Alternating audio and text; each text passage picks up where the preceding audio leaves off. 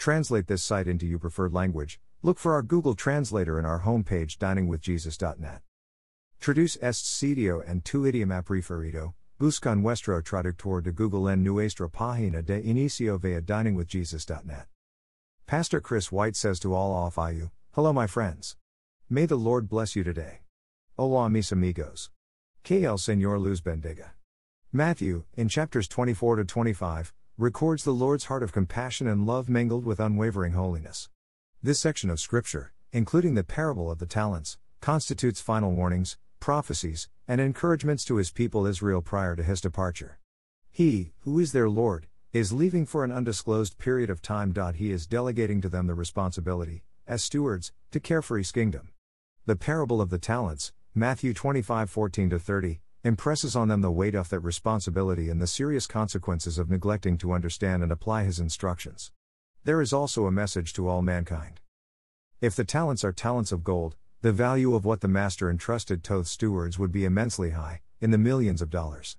Since the Lord uses only the term talents, we must make some assumptions. It seems reasonable to assume that the owner of the talents, the man traveling into a far country, was a wealthy man. He is entrusting his wealth to 3 men who become stewards of his money. One receives 5 talents. Another receives 2 talents. A third steward receives 1 talent. Each is given a significant amount of money. These are stewards entrusted with the care of the money. The stewards must know the personality and character of their Lord. He expects them to know him well enough to apply the spirit as well as the letter of his instructions. Those that do are richly rewarded.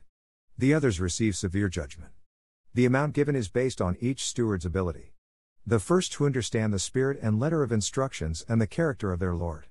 They both use the resources by trading to gain a profit. Each of them makes a 100% profit.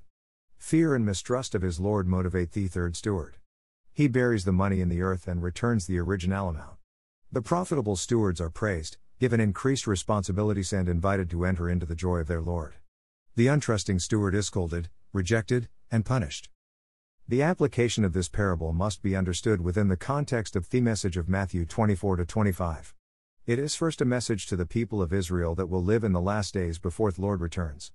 The statement, in Matthew 24:13, but he that shall endure unto the end, the same shall be saved, is a key statement.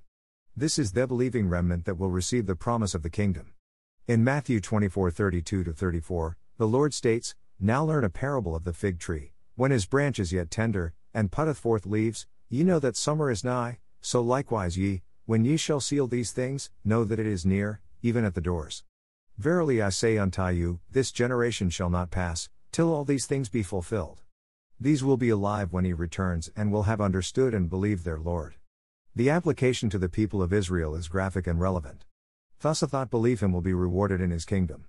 The basis of the reward will be their stewardship of his resources entrusted to them.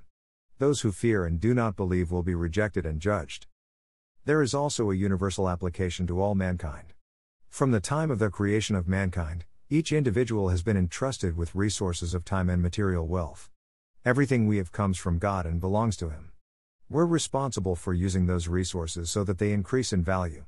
As Christians, we have additionally the most valuable resource of all, the Word of God. If we believe and understand him, and apply his word as good stewards, we're a blessing to others and the value of what we do multiplies. We are accountable to the Lord for the use of his resources.